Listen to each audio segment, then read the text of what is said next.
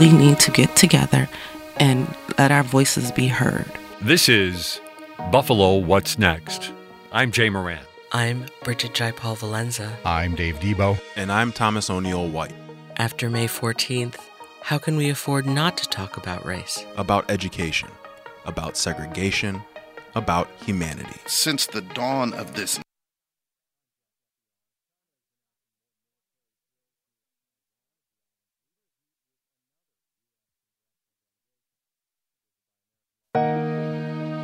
We need to get together and let our voices be heard. This is Buffalo What's Next. I'm Jay Moran. I'm Brigid Jaipaul-Valenza. I'm Dave Debo. And I'm Thomas O'Neill White. After May 14th, how can we afford not to talk about race? About education, about segregation, about humanity. Since the dawn of this nation, racial violence has existed. The way we have designed our society has a big hand in what occurred in that Tops Market. The suburban area, everywhere.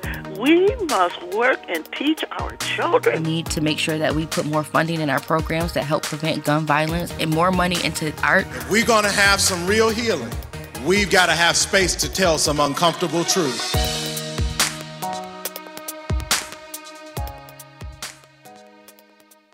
And good morning. This is Dave Debo on the program today. We're going to be talking about a lot of different things. Stay with us. Many things to come. Among them, this weekend's Re-Awaken America tour. We're going to look at the observations yesterday on the third month since the shootings. Jay Moran will be by talking about food, apartheid, disparities, and this weekend's Igniting Hope Conference. And we wrap up the program today with Brigid Jaipaul-Valenza and Ekuaa Mends-Aidoo. She is the Chief People and Diversity Officer at Evergreen Health. A lot of things to get to. Let's jump right into it. And I'd like to do that with WBFO reporter Tom Dinki. He was this past weekend spending much of the weekend, Friday specifically, at the Re-Awaken America tour. And in light of some of the things that Tom has reported on about extremism in the past, we thought this would be the perfect opportunity to sort of do a recap of that and a look at this particular conference. Some people have called it, I guess, a far-right road show. Various groups pulling together in Batavia and talking about issues facing the country. And a lot of times, Tom, these groups, thanks for being here, by the way. Yeah, thanks for having me. A lot of times these groups overlap, is that fair to say, with some of the, do I call them racist, groups that are out there? I suppose you could use the term white supremacist, white nationalist, extremist. Yeah, for sure. A lot of the ideas at the Re-Awaken America tour, whether it be COVID-19, vaccines, the 2020 election, I think it's fair to say white nationalists share a lot of those same beliefs. And they did at the right beginning of the program start to talk a little bit about race issues. I noticed in the very opening of the program, they had shots of Dr. Martin Luther King. They went out of their way to say things like, we are not necessarily white supremacists. We are not necessarily racists. But in one of the early sections, they actually talked a little bit about State Attorney General Letitia James, and she had voiced a lot of concern that an event like this could, in fact, spur racially motivated violence. Yeah, like you said, Attorney General Letitia James voiced concern the event could spur that violence. She specifically connected it back to the Buffalo Tops shooting in terms of the ideals of the alleged shooter in the Tops incident.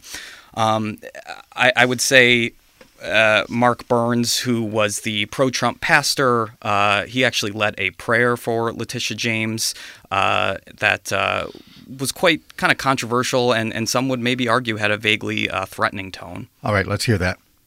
Are you mean to tell me, New York, that you don't believe Joe Biden is the president of the United States of America? You mean to tell me that you don't want Donald J. Trump to come back later? You want him to come back right now? And that was an example of Burns talking about Trump. Let's listen to the next little excerpt you have. Yeah. And in this one, he specifically talks a little bit about James and race. That Father, if she does not repent and turn back to you, show the world what happens to those that comes against your servants. For the Bible declares that vengeance is mine, saith the Lord. The battle is not ours, but it's his. So we love you, Letitia James.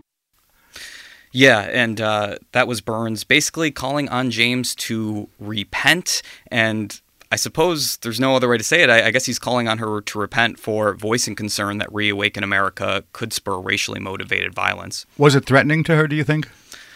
I think it could be. I actually spoke with another faith leader at a nearby event in Batavia. There was a group of faith leaders calling out Re-Awaken America. I spoke with the Reverend Nathan Emsel. I played a clip of that to him, and I think we actually have his reaction to me playing him Burns' prayer. So we love you, Letitia James. We pray and we cover you now. That wasn't a prayer. That was a political speech tinged with violence. That Pastor Burns and the Re-Awaken America tour would say you have to repent for opposing violence proves that this is not Christian. It's certainly not patriotic. It's unholy. In the final analysis, Tom, was this a group that people should be worried about? I suppose in context of specifically the calls for the 2020 election to be overturned, Emsel, again, voiced concerns that, yeah, maybe Re-Awaken America doesn't lead to violence at the Re-Awaken America event. Maybe violence doesn't even come in the days to follow because of the rhetoric. But what happens in 2024 if, whether it's Donald Trump or whoever the Republican nominee is, doesn't win the election? Does rhetoric like this saying essentially that it's God's will that Donald Trump be president, that Democrats are not in office, does that kind of rhetoric basically lead to another January 6th? All right, and so much more of your reporting is online at WBFO.org. Tom Dinki, thanks for stopping by. Thanks for having me. Before we move on to further discussion, there is one other segment we need to take care of this morning, especially if we look at the calendar. Yesterday was 3 months since the shooting, and a group of survivors took that occasion to again talk about the distribution of funds and aid and support to both the TOPS employees and some of the people in the community that were not necessarily physically injured, but nonetheless people that still need help. One of them is Robbie Aguirre. She was in the store. She had an encounter with the shooter. She saw the gunplay between him and security guard Aaron Salter, and she told her story for the first time yesterday. We're going to close this segment with an extended piece of her discussion yesterday at the news conference. I do have to warn folks that if you are just still suffering some of the emotional trauma from the shooting, that this is the kind of audio that may trigger things for you. We are playing it about 4 minutes long, give you a chance to maybe walk away, get a cup of coffee, and come back for the rest of the program if indeed you're someone who can't necessarily hear this. But let's listen now to Robbie Aguirre. Again, I hear the gunshots. And we're running. We see everybody running. We ran. I pointed to my daughter and I said, run towards the back because that's where I seen everyone. My daughter ran. Somebody tumbled over me and I fell. My 14-year-old realized that Mama let her hand go. She came back for me. I said, run. She said, no. So all I could see was clothes that they had there. I don't know what they were doing. It was like some little top shirts or whatever. I snatched them. I threw them on top of my daughter. I brought my daughter so close to my chest like I was forcing her to be back into my belly. I sucked in my stomach so my daughter can breathe. I had clothes on top of me. The smartest thing I could think of was to look through those clothes and see what I can see. And that young man walked through that store like it was unreal, because the police officer, he was shooting that young man and those bullets was flying off of him like he was an incredible Hulk. It was unbelievable. He fought and fought and fought. That young man sat there and smirked and smiled at him. And he continued to shoot. My leg fell out from me being balled up in the fetus position, and the police officer seen my foot. And he gave everything that he was given because he seen me and my daughter. My daughter's arm fell out, and he tried everything to stop that young man. Next thing I know, I seen the police officer get shot And he fell to the ground in slow motion. It was like gravity was just holding him from not falling. It was pulling him down so slow. And the young man stood over him with a grin. And then he threw my leg out and he walked up to me and shoved the gun in my head and said I should die. And then he told me I should die, and I begged for my life because I had my daughter up under me. I'm begging a child. He's younger than my boys.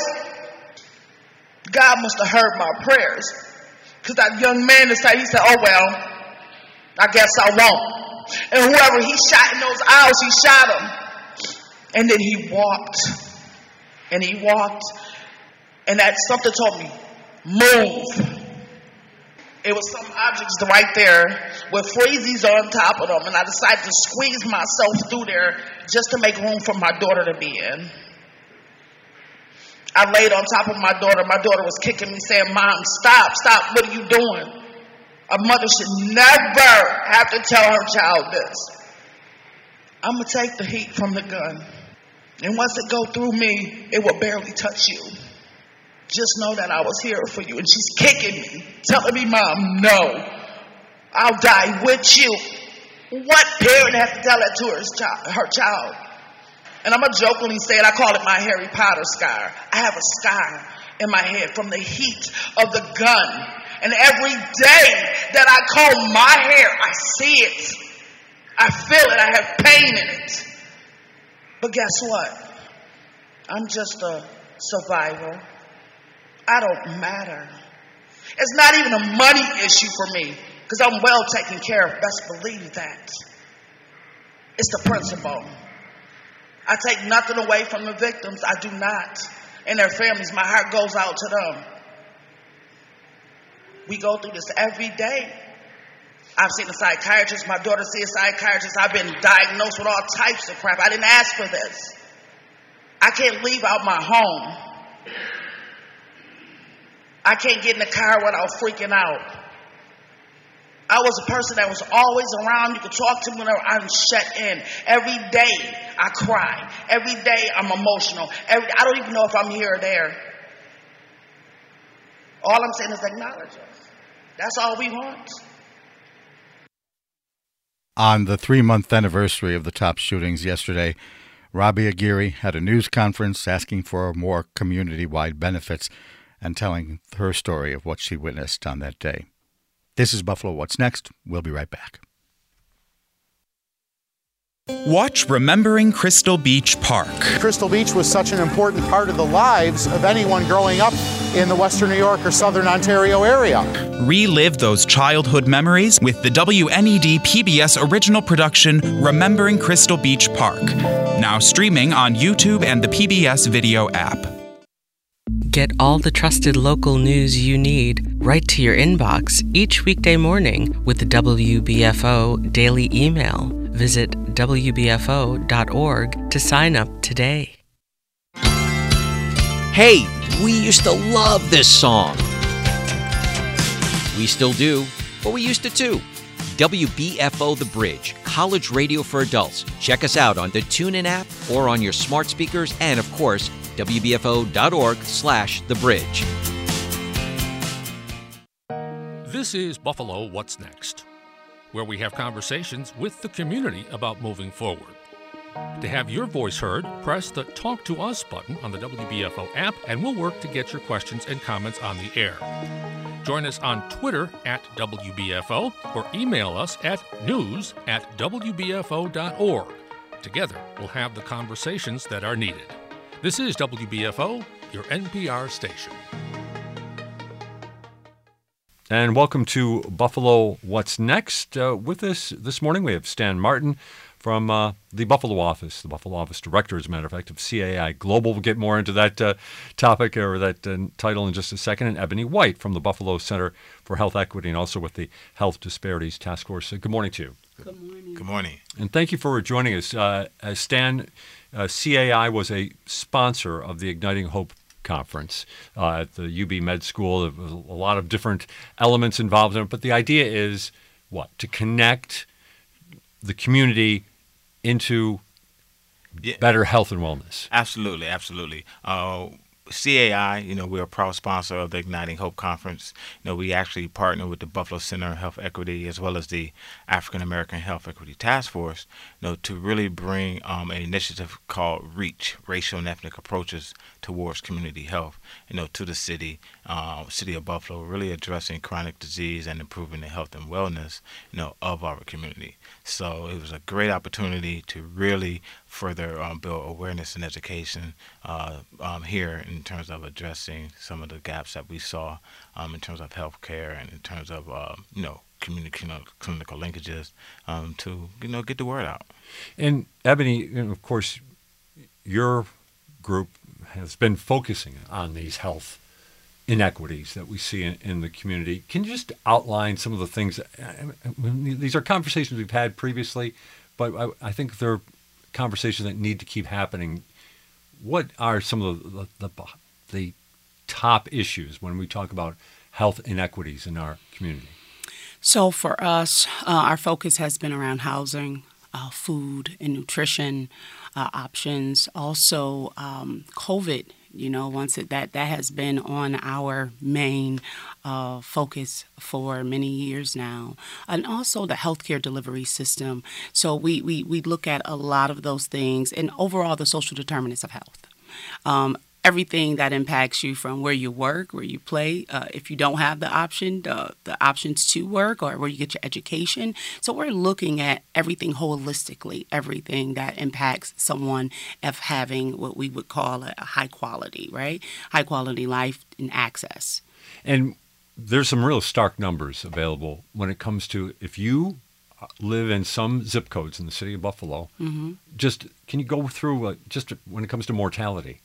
The difference that we see? The differences are those who live in particular zip codes. So if I was to say 14215, 14208, 14211, 14212, just to name a few, you're likely to develop some of these chronic diseases and other comorbidities and live less than your counterparts that live in different zip codes by like 10 plus years. That's stark. That you can see in data and look at the trends of that something is saying because I live in a particular place, I have lack of access to particular things that are important to a quality of life, that my life will end much sooner than someone that lives in a different zip code. And Stan, you were originally from Buffalo. You've come back to open this office for CAI. I know you've been here for a couple of years now. Right. So talk about what you've learned since you've come back. Yes, great question. One of the things that I learned since I came back, and I actually knew before I left, hasn't changed that much. Hasn't changed that much. But in all seriousness, Buffalo is strong. Oftentimes, we don't hear about the great things that are happening, in our city. And in terms of healthcare and in terms of healthcare services, we oftentimes have focused on a narrative that blames and shames the community. And one of the things that we're very, very vested in is changing that narrative and amplifying the youth voices, and as we like to say, promoting what's strong and not what's wrong. So building on the assets, building on relationships, with the faith community, building relationships, with community residents who have that lived experience, who in some cases may have been left out of the conversation or didn't have a seat at the table or even a voice at the table. So what CAI and REACH does, REACH is a project of CAI, what we do is really amplify those voices so that the people are a part of the solution and not seen as a part of the problem. That's interesting, that term that you use, blame and shame. People really feel that's a view inside these communities that they're being blamed for the problems that they have to endure. Correct. That's. Correct. I mean, can you expand on what they're seeing, what they're hearing about that? The simplest way is someone said if they wanted more, they would do this or do that. So that's creating some level of shame for our community members. But if you don't have that as an option for you, so part of trauma, right? Trauma is eliminating choice. Many times our community lacks choice in options. and say in these spaces. So that's where it becomes this blame and this shame, and that I have to live and be in the condition that I'm in always.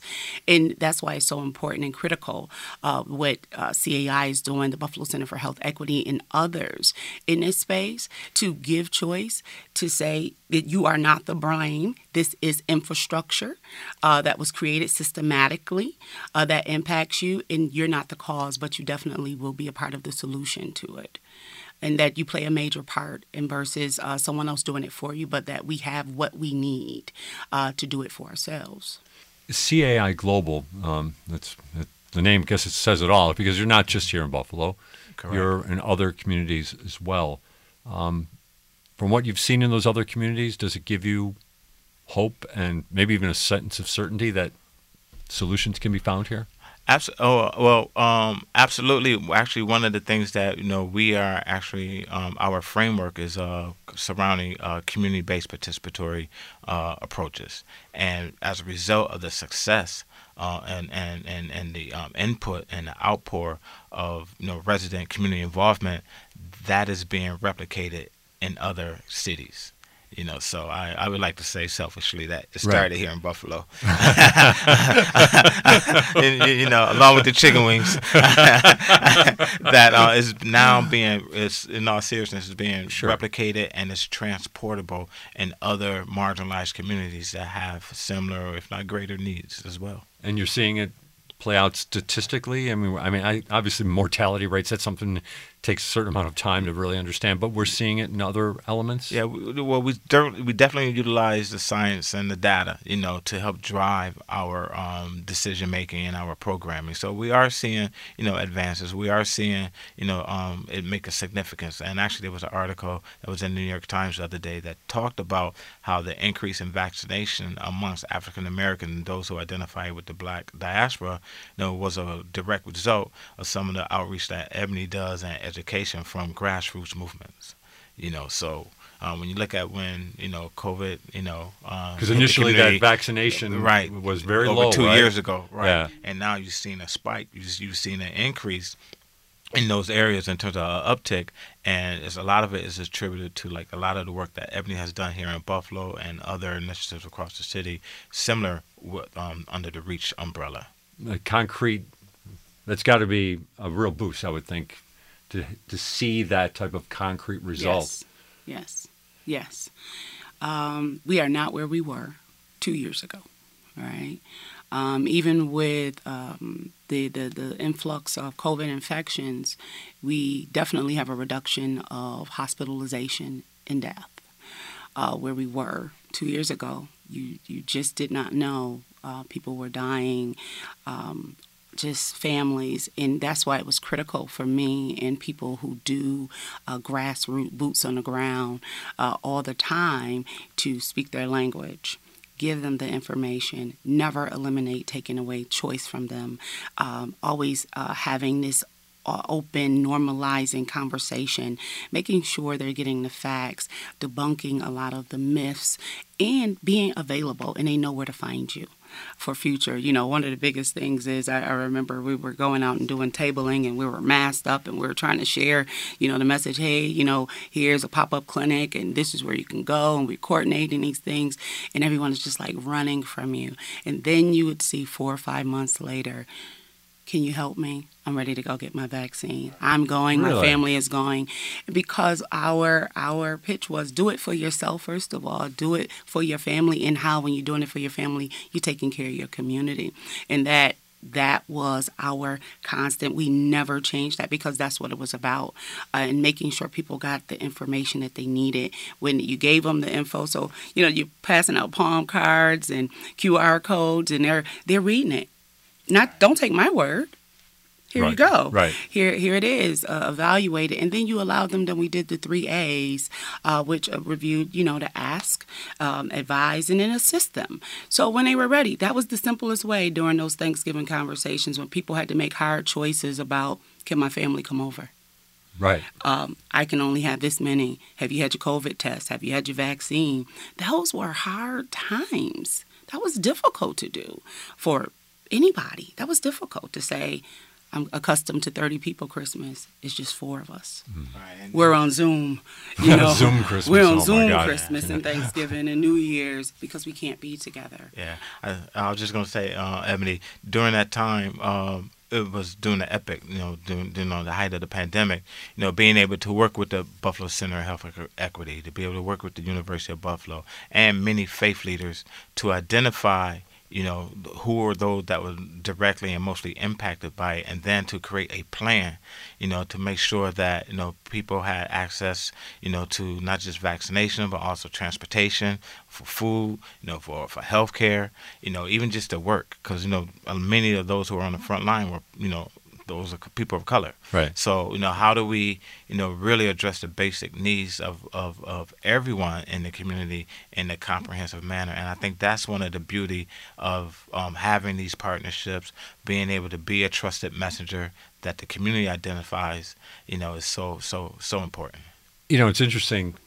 Midway through our conversation, we were talking about the problems, and the reality is it's not a great picture, but just this portion of the conversation right here gives me the thought that if these efforts that we're seeing, and like you said, the spotlight that's been, placed upon certain realities in the last couple of months, that if things can stay consistent, if that outreach can be there and that trust can be built, there's some hope here. Definitely, and that's why the conference is so important and has been important, because that is just not a space for academia to get together and talk about ideas and plans, but it's also a space for the community to be in that same space with academia and say, hey, you got that wrong. Let's try this.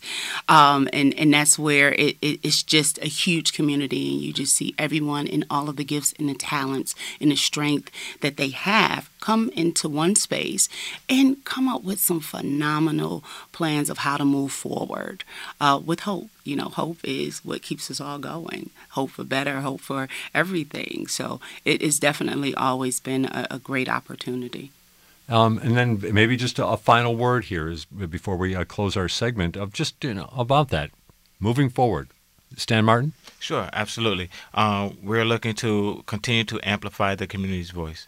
We can continuously, are trying to do our continuous quality improvement, as we say, to say, how are we doing? Did we get this right? As Ebony mentioned earlier, what can we do differently? What do we need to do more of? And what's not working, let's not do that. Right. So, but it's coming from the community's perspective, and then providing access and amplifying their voices so that, once again, they're a part of the solution, not seen as a part of the problem. And for those who want to find out more information about REACH, they can go follow us on Facebook at REACH Buffalo, and there's more information there, or they can visit our website at www.caiglobal.org. And Ebony, final word? Final thought.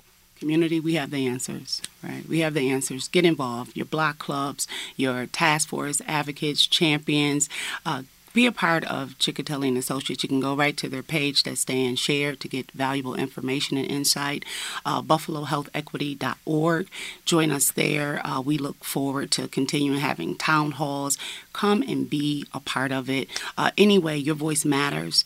And when you see us out and we have surveys and we're asking questions, we're not just prying. This is what we take into those boardrooms. This gives us proof of what we need to do, what we need to change, and how we're moving in the right direction, or what we need to totally eliminate and do differently. Help us continue to elevate your voices and put you as the spotlight for all of the good that you do. City of good neighbors. Well, let's see if the city can live up to that reputation, shall we?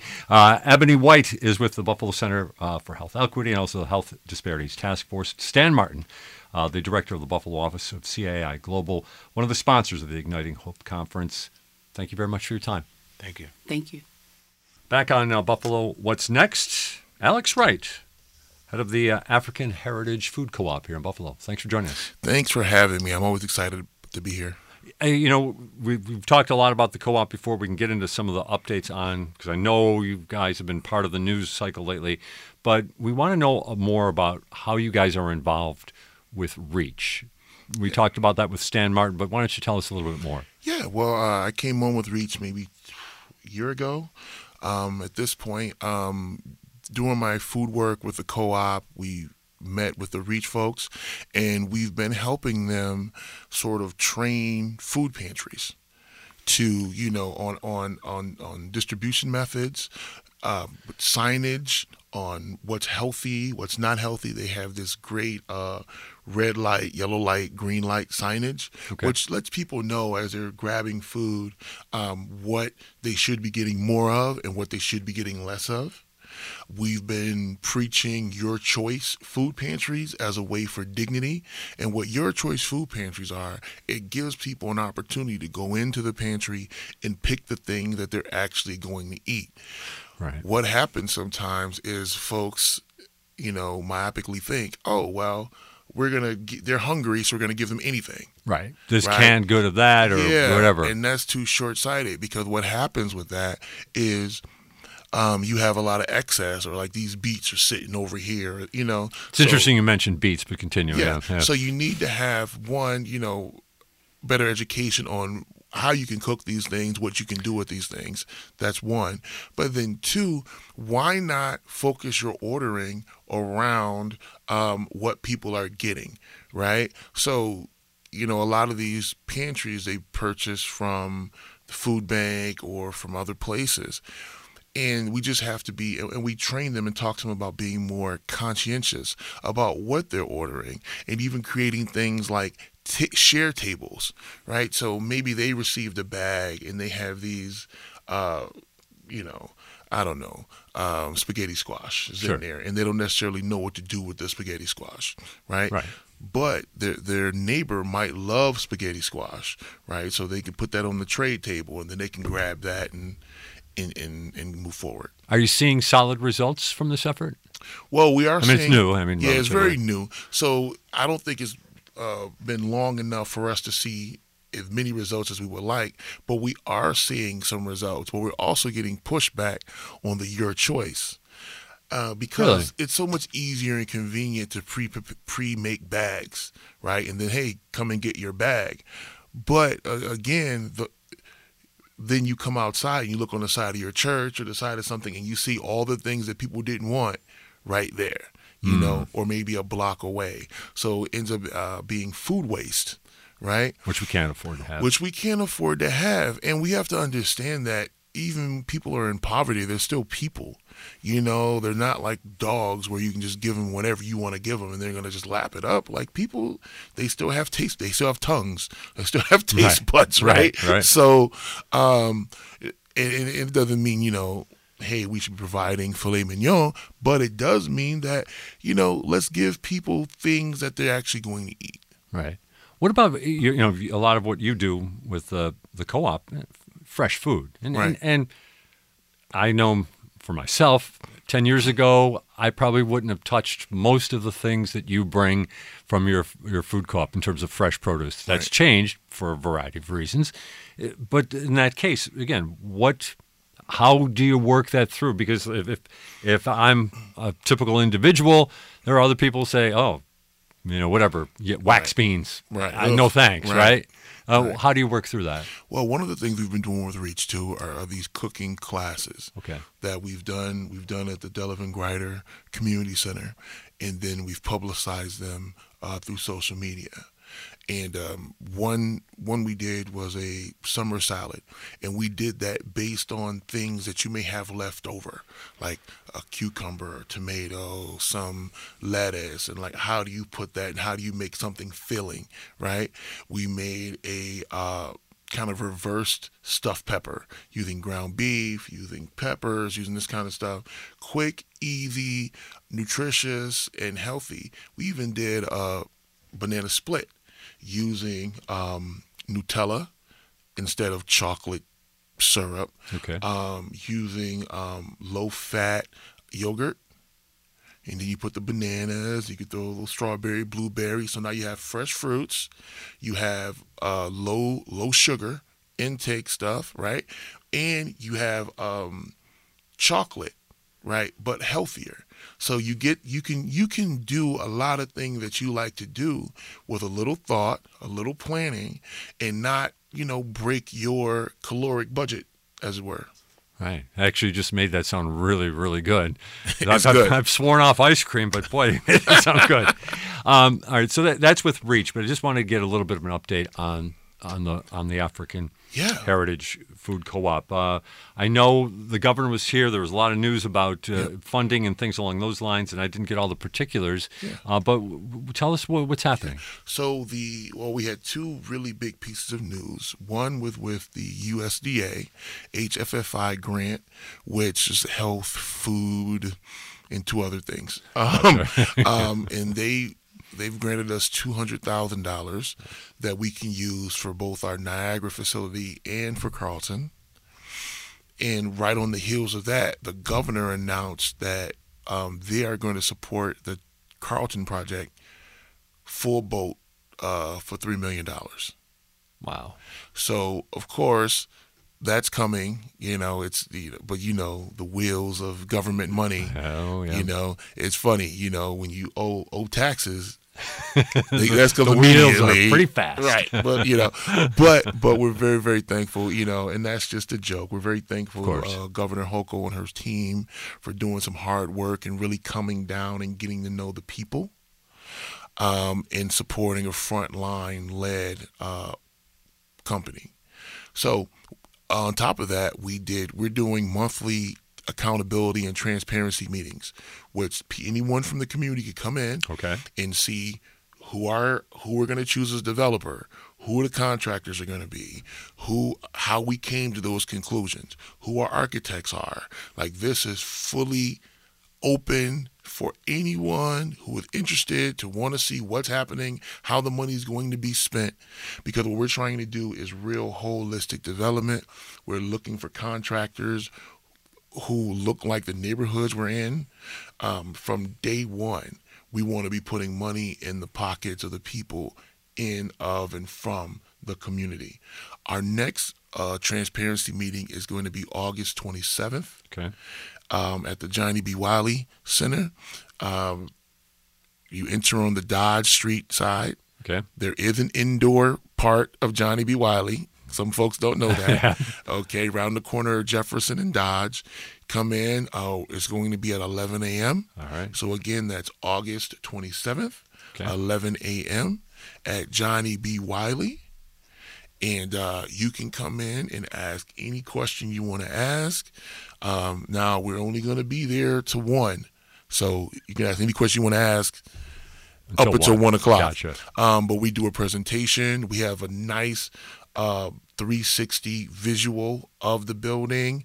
Talk to you about we're going to be putting a cafe upstairs as well as a gathering space and a training space. We're bringing back the old school runners. So we're going to be hiring young people, because the whole thing is we want to make it walkable. So if you're an elder and you're coming down to the grocery store, right, you still have to get your bags back to your house. Right. So we're going to be hiring young folks who will bag up your stuff.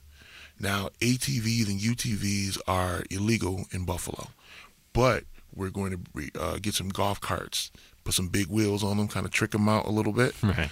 And the young people will bag up your stuff if you live within a 10-block radius. You jump on that golf cart and you guys go on back, and they'll even help you get it into your home. So that employs young people. It shows them about hard work, shows them about entrepreneurship, and it provides a service to our elders, right? And it just brings back that community feel holistically. So those are some of the new updates. That's amazing. Amazing. Anybody wants more information? I mean, they can go to Johnny B. Wiley on the 27th, but is there a way they can find out more about the African Heritage Food Co-op? They can. They can go to myahfc.com,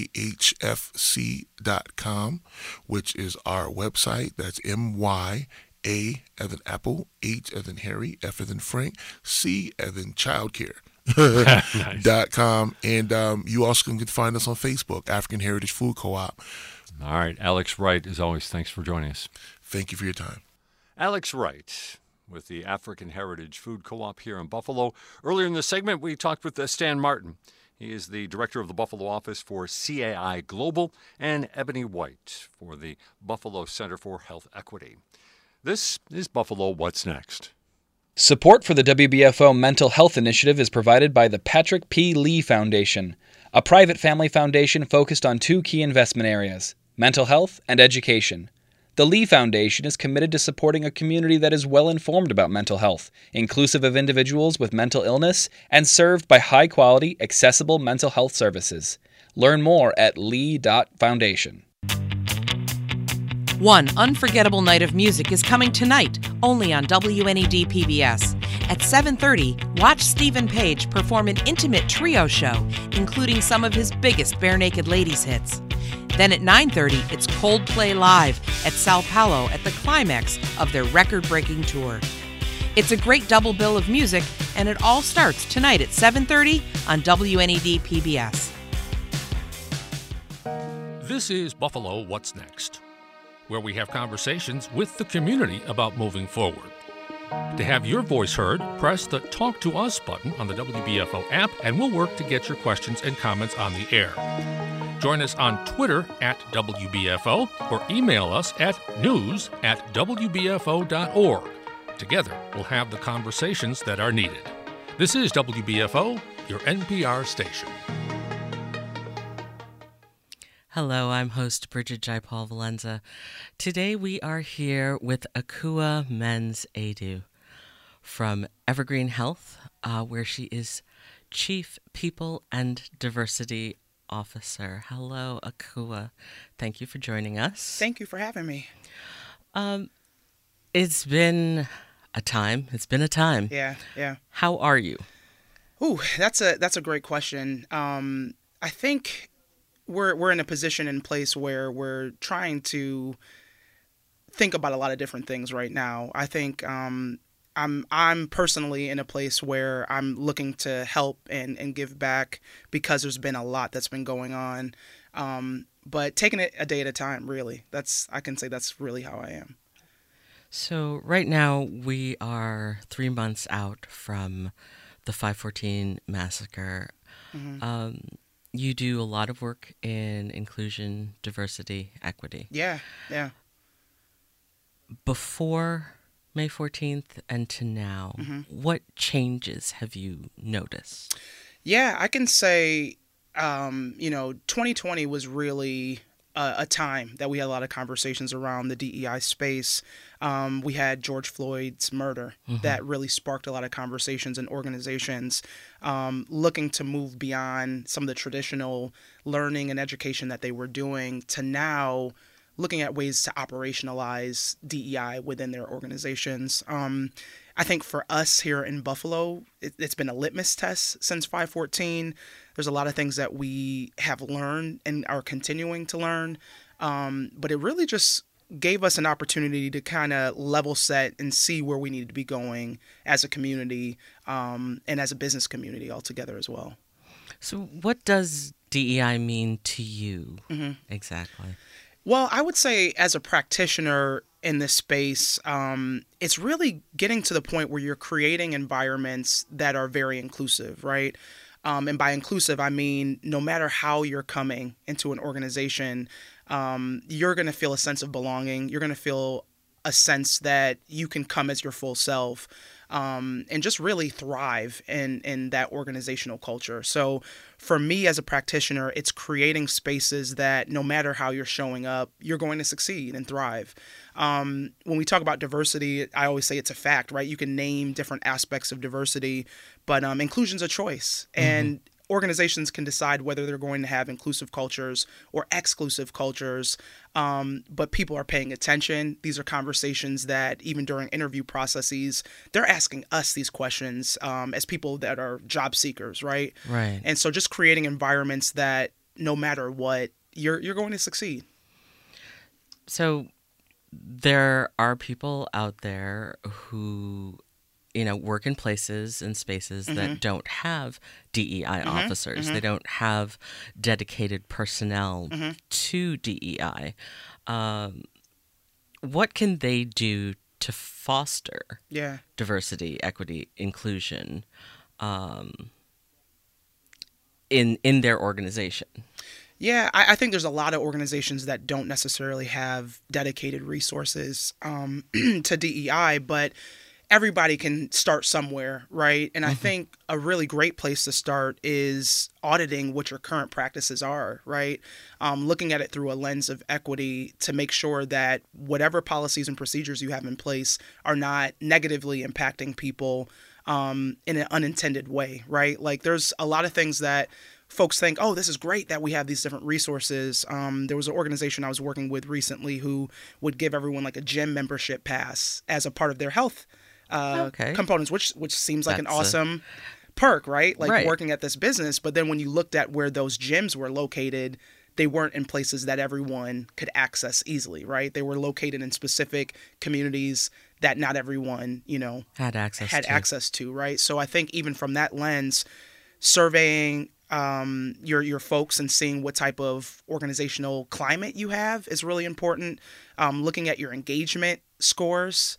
A lot of folks do their engagement surveys with their employees, but what does that look like? If you disaggregated the demographics, how do women feel? How do people of color feel? How do people who maybe have different abilities feel in your organization? And that will give you a starting point for maybe where to look at. So you are, just one person. Yeah. I'm one person in an organization. I may not be a black person or a brown person, and I'm sitting at the boardroom table.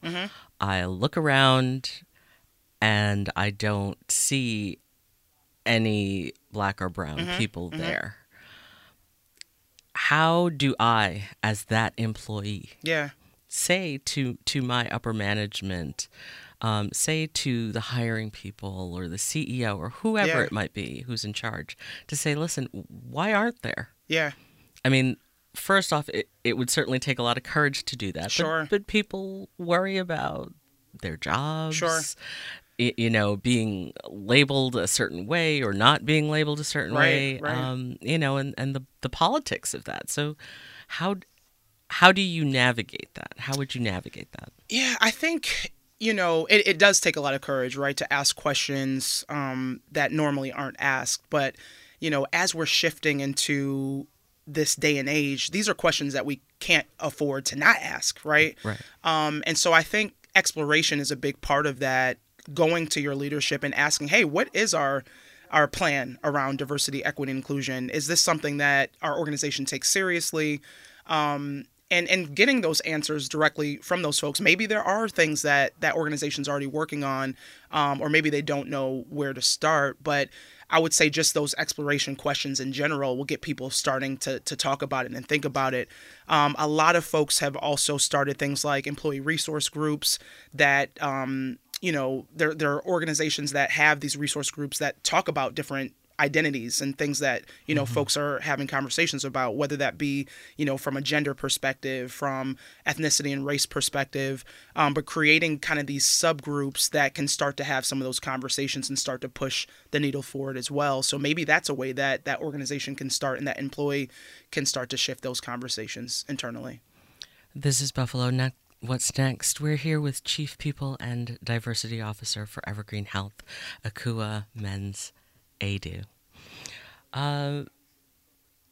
There are often conversations about representation and what representation means to people of color, to non-white people, simply and solely.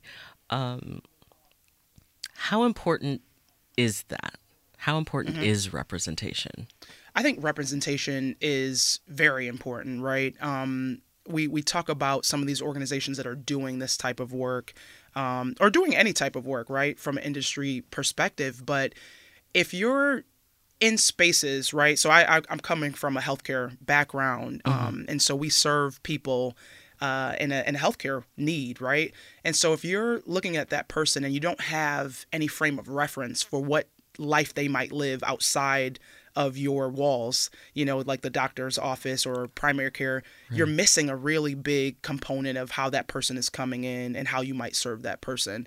And so a lot of organizations, I know, we've talked about nonprofits that are doing work that are, helping areas on Jefferson Avenue, if you don't have that frame of reference for how that person, their lived experience, you're doing a great disservice to those folks, right? And so I think from a representation standpoint in the DEI world, we talk often about best practices and mirroring the representation of your employees to where you serve in that community. And that's a best practice. And it's because you're getting those different perspectives of folks that are coming from that lived experience. And so without it, how are you informing the work that you're doing? Is that coming from your own internal interests, or is it coming from the community that exists and existed there probably before you got there in that community, right? Right. So it's really important to take that frame of reference from a direct lived experience for sure. So, one of the questions that I had really was, some people can say that imagination versus representation is what's needed in order to see yourself or to have empathy for another person. That takes more imagination than it does representation. How would you respond to that? Empathy is something that I feel like innately we should have, right? We should innately be concerned about other people, even if they don't look like you. So I would say that empathy is definitely something in this country we've been talking a lot about, right? How do you encourage people to have more empathy for people that might not look like them? But in terms of the representation component, it is oftentimes where people do have to imagine what that might look like because someone hasn't done it before. And so there's a lot of firsts that we're this sometimes people ask, well, why is this such a big deal that we're celebrating, this first? The first African-American woman on the Supreme Court. Exactly. But representation in that sense really matters because, a young black woman looking at, Justice Ketanji, that's amazing, right? To see that someone has done it before and that you have a path of doing the same thing. And so it's representation, it's some imagination and just seeing that, hey, I can do this. Someone else has done it before. And even if someone hasn't done it before, saying I have the will to be the first is really important for folks. And part of that too is exposure and education and really having that a drive, that innate drive. Right. But that really does come out of your education. Yeah. It does come out of the spaces where you're from. Right. And it really truly is difficult to have imagination if you're concerned that you don't have lunch today. Yeah, absolutely, right? We always talk about, Maslow's hierarchy of needs. And from a healthcare perspective, too, we think about it from the social determinants of health perspective, right? So we know that accessing healthcare or accessing a doctor is only about 20% of someone's total care.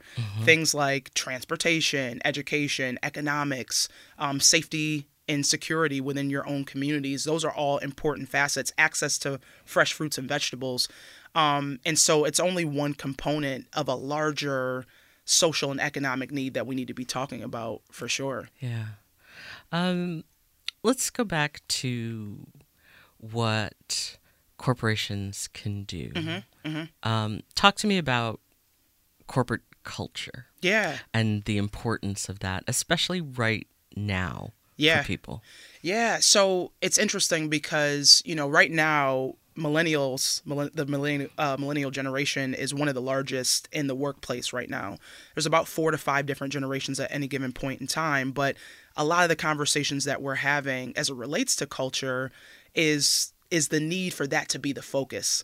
Oftentimes people are like, oh, millennials and Generation Z, which is now entering the workplace as well, want the flexibility. They want the ability to work from anywhere, especially after the pandemic. Certainly. But what we've seen after looking at different surveying is the fact that culture is still number one for a lot of people. They want to belong to an organization that cares about them, the behaviors reflect the mission and values that organization stands on, and they want to make sure that they can thrive within that organization and bring more of their full selves to work. So culture is still number one in terms of what folks are looking at as it relates to making the decision of where they want to, work. And certainly I think that, people have choice. I mean, the Great Resignation has people changing jobs for maybe not necessarily for more money. Right. But for a better work culture, a better environment where they can thrive. We were talking earlier a little bit about racism and the difference between a company having anti-racists or just someone who's not a racist. And there's a difference. There is a difference. And I think, in talking about it, one is more passive, but one is just more proactive, right? And so to be anti-racist, you have to be proactively combating some of those norms and status quo that existed prior to you having a focus on this, right? Right. And so to be proactive, that means that you're often anticipating some of the needs of the people that you're serving, of your own employees as well. What are the differences in terms of how people are showing up, right? I think even from a gender perspective, these are conversations that we're having is, the curb cut effect is something that we often talk about as DEI practitioners. And it came out of the, the ADA compliance realm where people talked about the curb cuts within sidewalks. And although people that were differently abled, it helped and benefited them, it benefited a lot of other folks as well. If you're pushing a stroller, that curb cut is helpful for you, It's very right? helpful, yes. I love to travel. Pulling my suitcase, I can use that. People that are maybe, taking things off a truck and rolling it into a store or whatever you have, it's useful for them too. So when you always solve for the people who, have the most issues, it's going to help everybody. And I think from a racial perspective, we've seen that as well. Folks who are disenfranchised the most, if you're solving for their needs, everyone else is going to benefit as well. So I think that's the larger connection point. We all definitely have biases. And that informs how we move through the world, how we move through spaces. Talk to me about unconscious bias. Yeah, so, if you have a brain, you have bias, right? We're all born into it, and it's honestly how the brain works. There's different, like the frontal and temporal lobes in your brain produce stereotypes. And so we actively have to, concern ourselves with how do we kind of work around those biases and how do we better inform ourselves to react and to act differently. And so I think first and foremost, just understanding that you have bias is the first step. Secondly, it's doing a little bit more exploration and digging into what those biases might be. Harvard has a great way of actually testing that with the Harvard Implicit Association test, where you can test things like gender bias or racial bias, etc. But the awareness is first and foremost, and then actively working against what those biases look like. A lot of conversations that I have with people too are questioning and auditing the very things that you take in. So your media, what media are you consuming, and does it showcase different people in a different way, right? That would maybe reinforce those biases that you might already have pre-existing. What books are you reading? What are you consuming? And are there differences in what that might look like? And then actively going and looking for things that might not be in agreement with what you already might believe is a way to also, attack some of those biases as well. It's fantastic. I think it's important really for people to understand, and there's a lot of self-reflection that really has to go into this.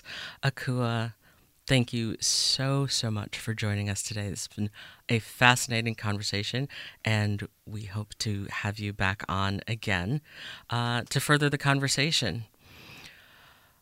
We want to hear from you. You can use the Talk to Us feature on the WBFO app and leave us a message, or send comments and questions via Twitter or email.